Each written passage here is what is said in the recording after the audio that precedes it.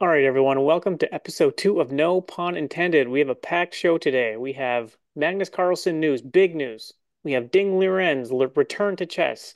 We have a course announcement, and we have Matt's top 25 book recommendations, his favorite reads over the past several years. But first, let's start out with some terrible Chat GPT chess puns. Okay, so we have a No Pun Intended podcast.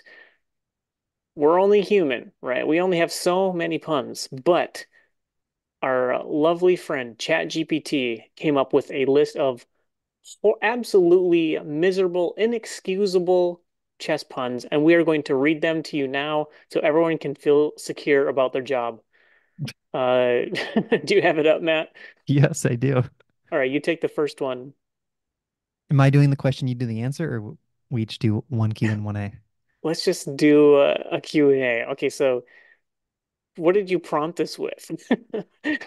I think I said like give me your five best. I think I said best chess puns, and this is what it came up with. Okay, So number AI one, is AI is going to take over the world, and this is why.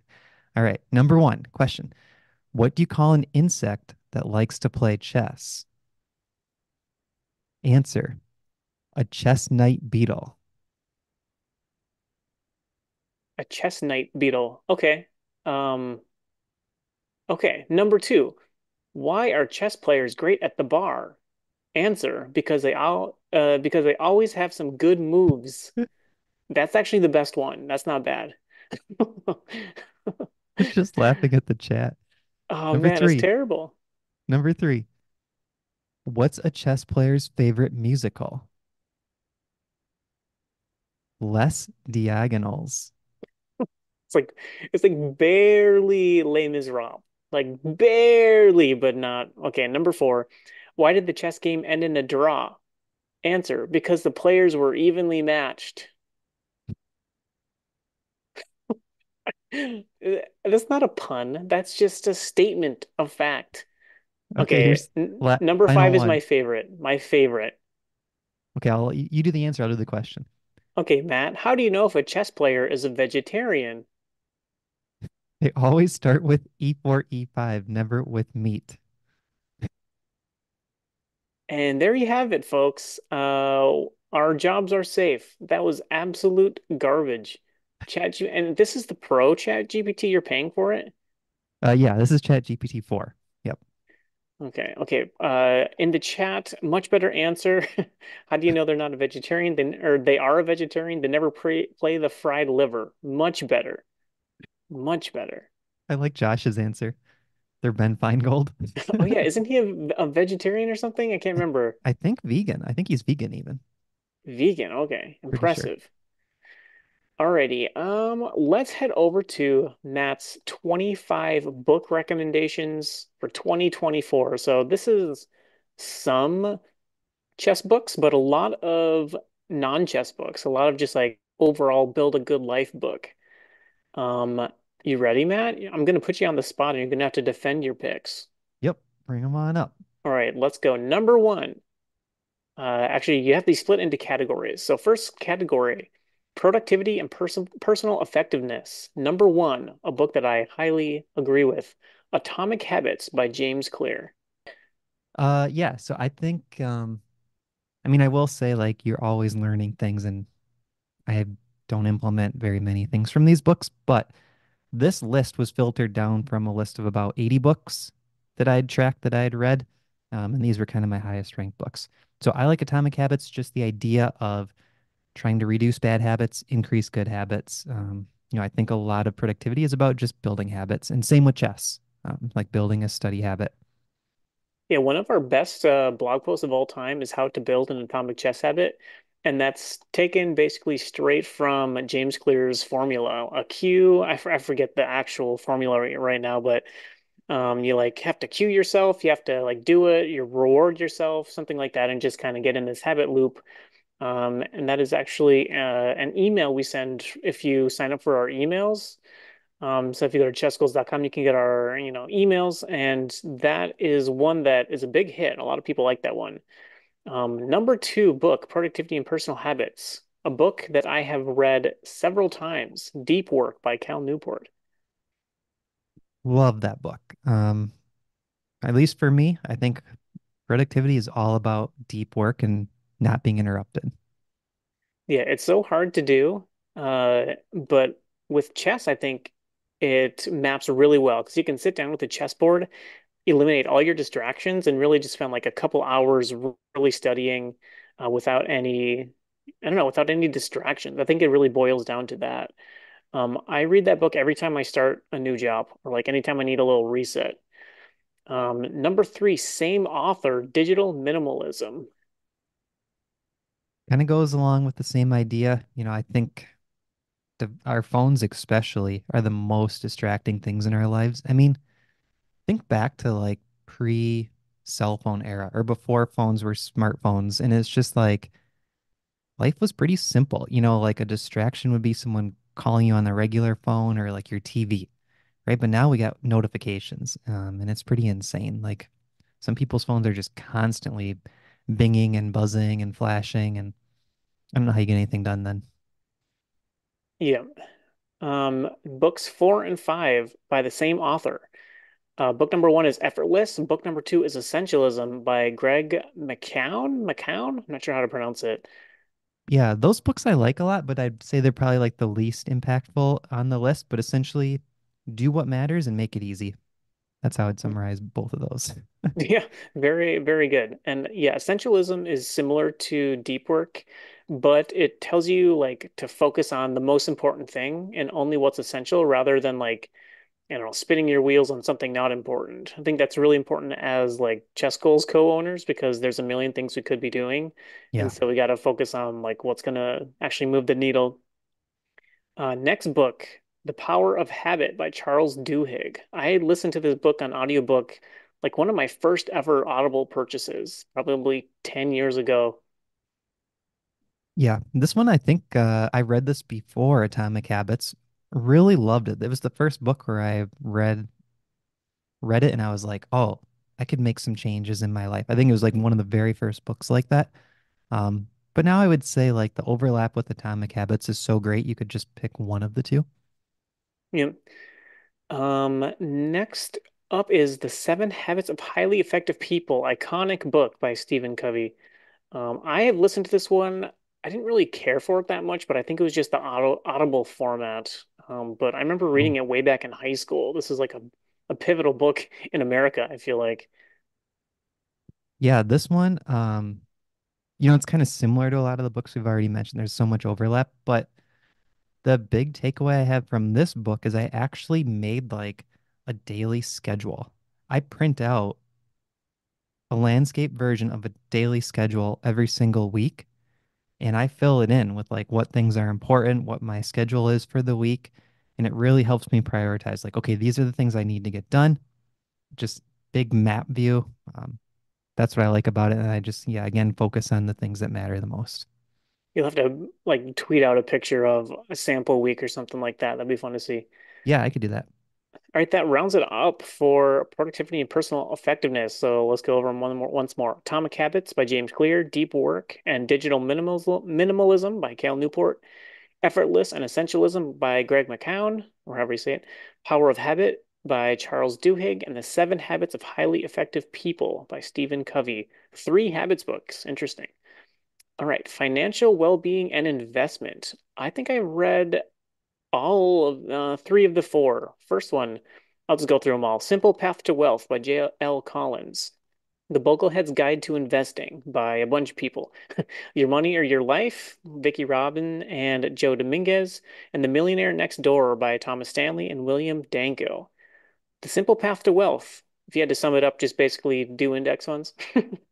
Yeah, 100% index funds, pretty much total US stock market if you live in the US.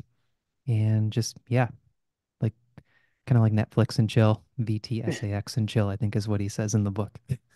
Yeah, what I appreciate about this book, and it's been a few years since I read it, but he says like, listen, we're not going to break any records here. We're not going for 18% returns. We're just going to do very simple stuff, not worry about it, and hang out. Just enjoy what we have. A book similar to this is I'm going to butcher the title, like The Theory of Money or something by Morgan Housel. Do you remember that book? Psychology of Money. Yeah, Psychology of Money. That's what it is. So very similar book.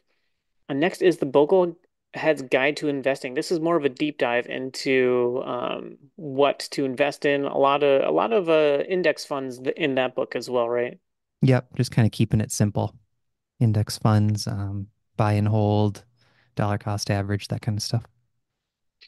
Yeah, this is Matt's list, and we are just now getting to the first book that I have not read. Your Hmm. Money or Your Life by Vicky Robin and Joe Dominguez. What's that about? That's an older financial independence book. So it's kind of like the precursor to Simple Path to Wealth, I would say. It's Okay. just sort of along those same lines, like how to retire early, financial independence, that stuff. And lastly, The Millionaire Next Door. I really like this one. I read it probably 5, 6 years ago, maybe a little more. But yeah, I feel like millionaire status is like some like other tier, but it's really like very normal people who just like pay off their house and invest in their 401k. That's like most people who are millionaires. Hmm. All right, that's financial being an investment. We'll go over all these at the end. Work and communication. A World Without Email by Cal Newport. His third entry, which could be a record. I have not read this one. This one, I need to reread. It's been a while, but it was just pretty fascinating. He says to do more like team huddles and things like that, just like real quick meetings each day instead of sending emails and like, oh, I'll get back to you later, you get back to me, and blah, blah, blah. Like the idea of just eliminating emails completely sounds amazing, but I think in practice it's really hard to do unless like somehow your whole team was on board. It's like you get rid of email, but then you use Slack for everything. It's like Right. Yeah. you have to communicate somehow. All right. Second and final one in more work and communication, Building a Story Brand by Donald Miller, one that we have taken really to heart at chess schools. You could probably summarize that one better than me. How would you summarize that? Yes, Building a Story Brand. It's a book written to business owners about basically how to talk to people who are interested in your company. And it is basically summarized where we're saying the customer or the person reading the site, everything is about them because they don't care about you. They care about them. They care about what they can do for themselves. So like all of our courses, we could market as like, look how hard we work to build these courses. But it's really like that doesn't matter. It's like learn an opening in 4 hours, learn a whole opening, and you never have to worry about it ever again. And you're going to get good results for the rest of your life. Like that's all you need to know. Um, Self-improvement and psychology. I have read one of these books. First, I have not read this top one though. The Happiness Advantage by Sean Aker. Is that how you say it? Yeah, I have not finished this book, I should say. I was reading it, but then one of my library books was available, so I just put it aside for now. But what I like about that book is essentially it says like your brain is super powerful. So if you think positive, you can actually like give yourself better chances, I think, to achieve positive outcomes. And this is something that I've always kind of believed in, but the book sort of like goes deeper into it. So I haven't finished the book. I'm only probably like a quarter of the way through, but so far I really like it. All right, and How to Win Friends and Influence People by Dale Carnegie. Yeah, this book, it's kind of an iconic book. And I think the main takeaway is like really focus on other people more than yourself. Like it's, I think the title is a little clickbaity, before the Ye- world of clickbait even existed. It's Yeah, like how to big time. trick people, but essentially it's like just keeping you aware that you should be interested in what's going on in other people's lives, and not just talk about yourself. Yeah, that is one book that I feel like the principles are there, but it is so dated in its actual examples. And small-minded me, I could not get past it. And so I did not appreciate that book, but I do think it's a good one. Okay, sport and fitness. At the line pickleball, winning doubles pickleball strategy. Matt is on a pickleball kick. Yes. I don't know how deep you want me to go into that book, but essentially it's got math, it's got stats, What? percentages. Yes. This Oh, Matt dude, is hooked. Matt is this hooked. this dude analyzed like hundreds of hours of pickleball video and created percentages. So he'll be like, oh, the pros land their serve in this spot. when these people return, if they're standing here, you should hit this spot. This shot works a certain percentage of time at this level, this percent at a different level, blah, blah, blah, blah, blah. It's, you can't really make an analogy to chess, but it's almost like here's the best openings. When they do this opening, you should do this opening. But it's like, it's more dominant. You know, in chess, it's not so clear. Like, oh, if they play e4, you must play Sicilian. Like, it's Hmm. the stats are way more obvious. It'd probably be like how to win Crazy House, right? Where there's like really good paths for white and that kind of thing. Yeah. All right. Next book. This book is the one book that has changed my life more than any other book I think I've ever read, Matt. 80/20 Running. Run Stronger and Faster by Training Slower with Matt Fitzgerald. You What rec yeah, I love this book. I would have never run a half marathon or a marathon if it weren't for this book teaching me that it's okay and preferable to just run slow. Yeah, so Jesse recommended me this book when we were prepping for our half marathon. I think you should summarize it though, Jesse. Like, what's the rundown on the book? The vast majority of people who go out for a run train way too hard and they try to ramp up their mileage way too fast. And that's where you get the stat where like 50 to 75% of runners get hurt every single year. The truth is that if you treat running like a skill and really practice your skill and you ramp up slowly and go slow, you are going to get faster in the long run. It's much better for your knees, for your ankles, your legs, and your whole body can just adapt to the process of running much, much smoother. And the key to that is to have, so the title's 80/20 running. So 80% of your running is in what we call like zone two easy miles. That's going to be you can go for a run like me and Matt when we were training for the half marathon together. This is like almost a year ago. We would go for runs and just run around a lake and talk about chess goals for, sometimes an hour and a half, 2 hours. But you should be able to talk. You should be able to have a conversation the whole time. In general, like very quick math. Sorry, I'm going like super into nerd running right now, but No problem. you take 180 minus your age. I'm 34, so you get 146. And so when I'm running, I know I need to keep my heart rate under 146. Matt, you want to give your age? 38, so be 142. 142, yeah. So I just try to keep it in like the 140 range, so I try not to go over it. And then your 20, so that's 80%, and your 20 should be kind of anything into zone three and above. So maybe like 4 minute sprint, 4 minute rest, or a mile on, mile walk, something like that. Anything to really get your heart rate up. I honestly probably do like 90/10 or 95/5 at this point because I'm not really training for anything. So I just do a lot of those slow zone two miles running. Right now it's on the treadmill because we are in Minnesota and it is 0 degrees out and pitch black until like 9 a.m. But that book has really got me hooked on running. I've been running pretty consistently for about a year and a half now, and I have not been hurt. That was always my number one kind of go-to goals to not get hurt and just kind of keep grinding away on it. Do you find, I'm sure. I was going to say, do you find the book kind of makes you think of 80/20 for other things as well outside of running? Like, Oh yeah, big time. Like, what's the 80/20 of chess study? I don't know. What's the 80/20 of building a business? Hard to say. I don't well, know. 80/20 of Yes, chess study, I'd say play 80%, study 20. yeah, that's a great rule of thumb right there. There you have it. Um, all right, we have a few miscellaneous like topics will or not topics but book categories. We can go through these a little quicker and then we'll get to the chess recommendations. Okay. Philosophy and Stoicism, so the Daily Stoic, 366 Meditations, Wisdom, Perseverance, Art of Living, by Marcus Aurelius. I haven't really read that book. Next, The Tipping Point, How Little Things Can Make a Big Difference by Malcolm Gladwell. I highly recommend anything Malcolm Gladwell writes. He is a fantastic writer, especially his older stuff like Tipping Point, Blink, Outliers. Those are like classic books. And then Build, an Unorthodox Guide to Making Things Worth Making by Tony Fadell. I read this book. I don't remember anything about it. Yeah, I need to review it too. I don't remember much. Good books though. I remember liking it, but I just can't remember what it was about. I know Oh, that he built Nest, right?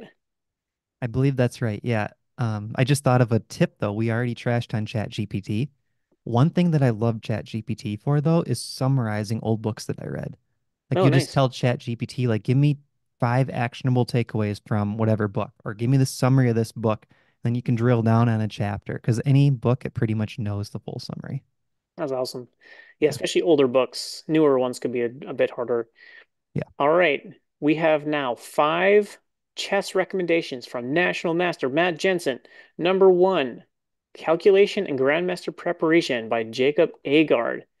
Tell me about that one, man. Oh, it's on my desk. This one I like because it's sort of like higher level calculation stuff, and it teaches you different forms of calculation, like candidate moves and prophylactic thinking and so on. Really good book. Pretty high level though. Would you recommend like a rating range to read that? I would say like an ambitious 1600 or higher, but realistically, you could even say like 2000 and higher. Okay. So tough book there, probably a bit over my head. Next book, one that I have been putting off for a long time and I really should get, How to Reassess Your Chess, Chess Mastery Through Chess Imbalances. Iconic book, again, Jeremy Silman. I think everyone knows this one. Yep, people either love that book or hate it. I love it. I think anyone like 1400 all the way up to 2000 should definitely at least try reading it and see if you like it, because it can really help your strategic chess. It kind of just gives you a framework to how to think about positions. Pump Up Your Rating by Axel Smith. Very good book. I would say it's more for like 2000 plus, but it focuses on takeaways, the woodpecker method, analyzing your own games, how to study openings, end games, so on. So it's a chess improvement book, but a little more advanced, I would say, than like what we recommend for the average club player. So probably 2000 plus again. Yep. And next two, we have been recommending at Chess Goals from the very beginning, I think. Number one, Silman's Complete Endgame Course. Great selling point of this book is that it's by rating. So anywhere from, I don't know, maybe like starting at 1,000 or so, all the way up to, how's it go? Like 2,200, 2,400. Yep. Goes pretty high, but whatever rating you are, you can just go until you hit your rating and then stop because you don't need to know the rest. And then as you keep going, the book lives on. You can keep moving up. And And last, oh sorry, go for it. just gonna add one thing on that book. I always recommend going one rating band above your rating and then you can stop. So if you're class B, learn all the class A stuff and then you can stop.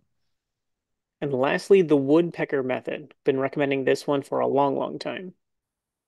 Woodpecker method, the puzzles themselves, I don't think are anything special. The puzzles come from like world championship games and they just categorize them like easy, intermediate, hard. But the method itself, I think, is really good.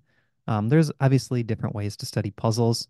If you go on like leechesschess.com, you'll get them at random.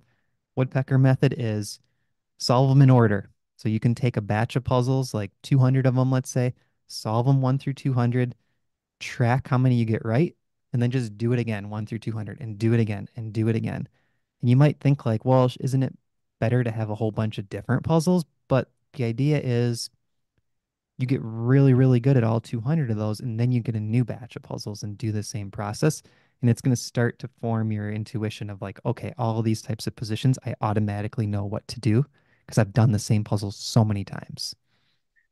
Yeah, I'm pretty so this is a book that's on Chessable and they like redid a ton of their like algorithms to support the woodpecker method. Yeah. And I remember Kostya, I shouted him out in episode one too, but he did like an 8 hour stream after he studied the book for a long time.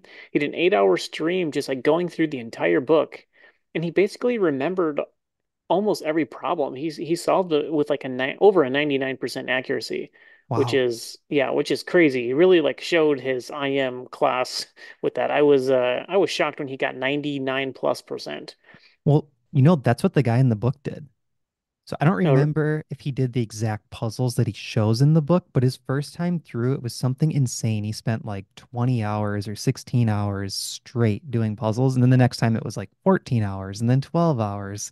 But the first, I mean, he was spending full days just doing puzzles without a break. crazy. Yeah, Um, all right, that are those are Matt's book recommendations. That was all 25. Thank you for sharing. Matt initially shared that in our Discord, which you can be a part of with any chess school's purchase. Um, yeah, so let's go to Magnus News. How about that? let's do Magnus it. Carlsen has officially withdrawn from the candidates. He is not playing. I can't say I'm surprised, but I'm a little, I think we're all disappointed. Yeah, I think there's much bigger questions here, and I think Magnus is on to something in terms of like changing how the world championship is decided. You know, it's there's a history to having like world championship matches and qualifying with the candidates. And I think a lot of players really appreciate the history of it, but we want to keep chess popular. We want to bring in new players. And honestly, like the format of the 14 game world championship match is a snooze fest most of the time. Like people do not want to watch it. So I think they need to figure something else out. Yeah, I almost wonder if Magnus is going to start his own like FIDE. Like it's just going to be something completely other than FIDE and something way more fun. I don't know. Official statement from FIDE Chess on Twitter. Magnus Carlsen withdraws from the Canada 2024 spot. The spot goes to Nijat Abasov, who I'm not familiar with. So the vacant spot at the FIDE Candidates Tournament will go to the highest finisher in the final FIDE World Cup standings, which was Nijat from Azerbaijan, who finished fourth at the tournament. So we have the official lineup. Jan Nepomniachtchi, 2023 world champion runner-up, uh, probably could have won. Uh, Pragnananda out of India is in it. Fabiano, Nijat, Vidit Gujarati, Hikaru Nakamura, Ali Reza Firouzja, and Gukesh D. This is a quite loaded crowd. I am very excited for these guys. Who do you think has I don't know, who are you pulling for? Who do you think has the edge here? Yeah, so I think Fabiano and Hikaru have been on a tear. One thing that I like to look at in terms of like who's the strongest player in the world is recent performances. So if you look at like the rating list, that's essentially the same thing, but it's a little bit of a lagging indicator over just like how they did in the last year.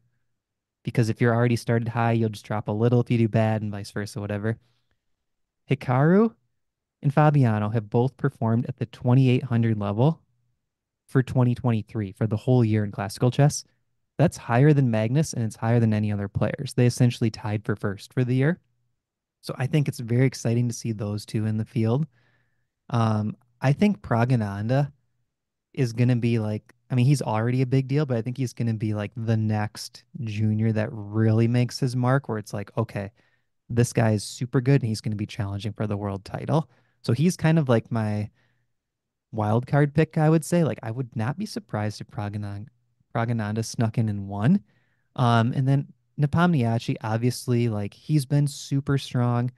I would say for a long time now, he has been number two in the world after Magnus. Like he's consistently right up there. Um, so I would put him around third, probably favorite, with Pragananda being my wild card, and the two Americans, one and two. Interesting. Okay, I'll give my rankings. I think most likely to win is Fabi. He's been 2,800 for a long time. I think it's just a matter of time before he gets another shot. He's just seems to have a slight edge over everybody. Number two, I'm gonna go Jan. He has a lot of candidate experience. He's won the last two. So number one, Fabi. Number two, Jan. Number three, I'm gonna go Naka, but I don't love it. I kind of just get the feeling like he's a bit overperformed the last, year. I mean, his results speak for themselves, but I feel like a little regression is due there. And I kind of put everyone else last. Like I don't really see Prague, Najat, Vidit, Ali Reza, Gukesh. I just don't really see them winning. I don't know. I can't quite, I don't know. I can't imagine a scenario where one of them wins. I think Prague is maybe a circuit or two too early. Same with Gukesh. And Ferrugia, I'm not sure really even wants to be there. Yeah, I think that's a really good take, Jesse. I mean, Fabiano and Nepomniachtchi have proven they can do it. I mean, that's huge. Yep. And in other World Championship news, Ding Liren is back and playing. He's playing in, is it Tata Steel? Is that right? Who is that? Ding Liren. Yeah, you maybe haven't heard of him. He started playing chess not too long ago, but he's playing in a big tournament called Tata Steel. Have you heard of Ding Liren? Lingderen. How do you spell it? No, it's Ding Liren. You have it backwards. Ding Liren. I couldn't hold a straight face any longer. He is from China. Yeah, he has been very, very quiet since winning the World Chess Championship. If I remember right, he played some tournament right after and like kind of didn't do anything, but he has not played since. Yeah, ask ChatGPT who Ding Liren is. Um, but he is back and playing in Tata Steel, and he actually just lost to Prague. And Prague became the India number one rated player, which is kind of crazy. Yeah, he did beat Gukesh, but he's down about 3.5 rating points in 4 games, so slightly underperforming so far. Yeah, cool. Well, I hope that we get a good match between Ding and whoever wins. Last match was crazy. I didn't remember, but there was a ton of decisive games. Uh, Jan kind of had it in the bag and let it slip, so that was kind of sad. Yeah, I think Jan would probably be a more active world champion. I know it's not saying much, but I think he would also be a more exciting world champion than Ding Liren. Ding Liren wins the championship and then just goes into hiding. And kind of going back to like what's exciting in the sport and what keeps people interested, I don't think, fans are really excited about top level chess when the world championship just stops playing. World champion. Yeah, and I feel like he's been dealing with some kind of sort of illness, whether it be like mental illness or like some physical ailment or something. He made a statement saying like, "Yeah, I'm much better now, much better than I was, a while ago. I'm back." Basically, like, let's go. I'm ready to defend my belt, defend my title. Time control in the FIDE candidates, very weird. Basically every other tournament in FIDE has a increment starting on move one, but not the candidates. They have I might get it wrong here, but they have 120 minutes for the first 40 moves. And after that, I think they get an additional 30 minutes and a 30-second increment starting at move 41. Uh, is that right, Matt? Something like that. Yeah, this is something where I think they should keep moving a little bit faster too. Um, I think game 90. Game 90 plus 30 for the whole game, I think is pretty good. Like that's kind of a sweet spot. Yeah, I think so too. Those are the formats where you get more of the well-rounded, like very strong chess players. Like Magnus would dominate. If it was just straight up game 90, I think Magnus would be 2,900. He'll get everyone in time control or time trouble. I guess maybe Jan could play really well. But yeah, I think shorter with it still being very much classical. Like you gotta be able to make a 25-minute think at some point. Um, And I Time do think they're control. they're moving that direction slowly. They are getting faster, but they Mm, could even ramp it up, I think. Sorry, go ahead. yeah. I was going to say time control in the women's FIDE candidates is 90 with a 30-second, 90 plus 30 time control. So 90 minutes, 30-second increment throughout. I like that a lot. Apparently there was some drama behind that, but that's just what the women voted for. And so no drama there. That's just what they wanted. And so we were just talking about how much we we wish that was the time control. So that's great. I'm on board with it. And I think they trimmed off 30 minutes from what I could tell. I think they were getting a bonus. The women were getting a bonus on move 40, Okay. where they get an additional 30 minutes. So it was like 90 minutes to start the game, add 30 at move 40 with 30-second increment throughout. So I think they just essentially chopped off like an hour for games that were going past move 40. Okay. Yeah, that makes sense. All right, next up, a chess goals course announcement. But before we do that, please give this video a like and subscribe. It helps us out a ton.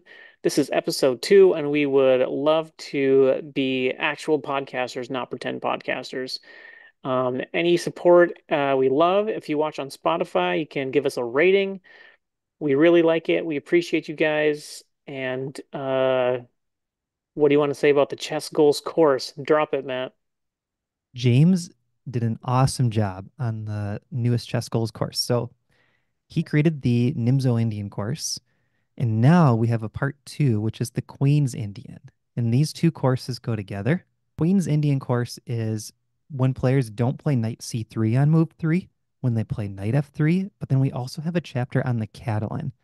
Um, you can go on the Chess Goals website and you can see a free preview of the Nimzo Indian course. We have the whole chapter one on there.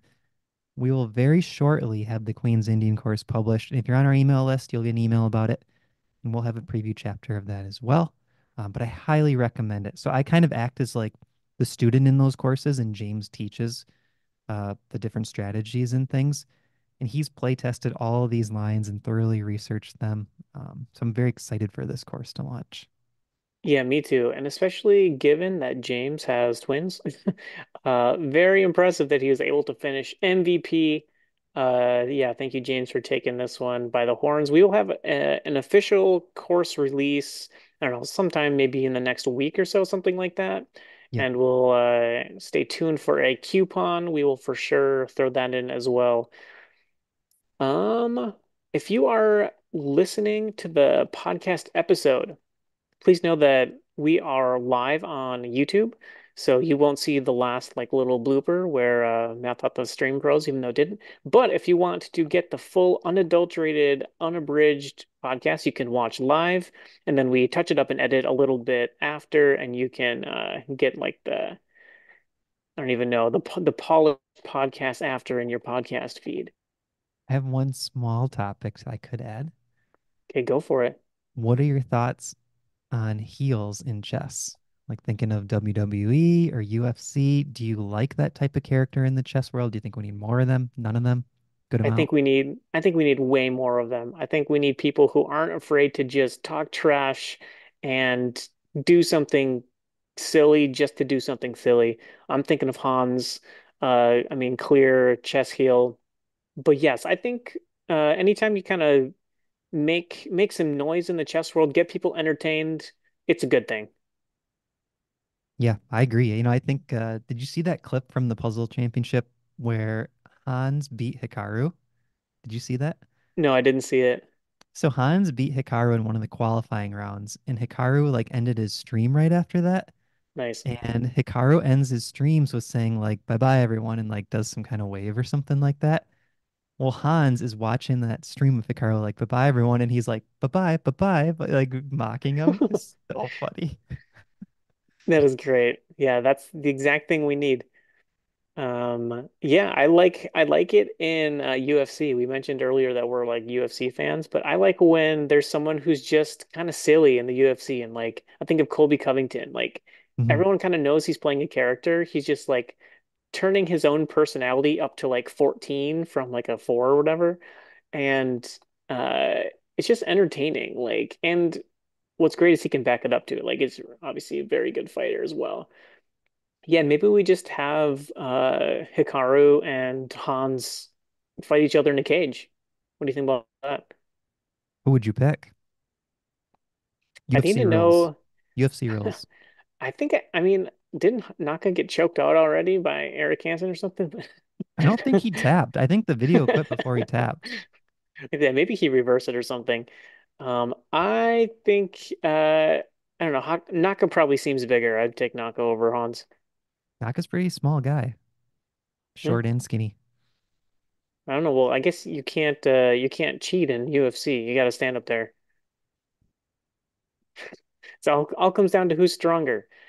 Okay, I'm just kidding, guys. I don't think, I mean, he's probably not cheating. He might be, I don't know. Okay, last thing I wanted to show before I get ourselves canceled. How about this amazing? Here comes the bishop. It's going to Road take the rook in the corner. roaded a trick shot. Yeah, wait for it. Wait for it. Boom, free rook. Hold up. Bam. Oh man, I love that so much. So the first time you showed me this, Jesse, I was like so wowed by it. But then you know what it reminded me of? Your What? amazing card tricks, I right? have I have okay card tricks. No, they're pretty good. I mean, I watched you do it right in front of me trying to figure it out. I had no clue what you're doing. What makes your Uh, card tricks work so well? Deception.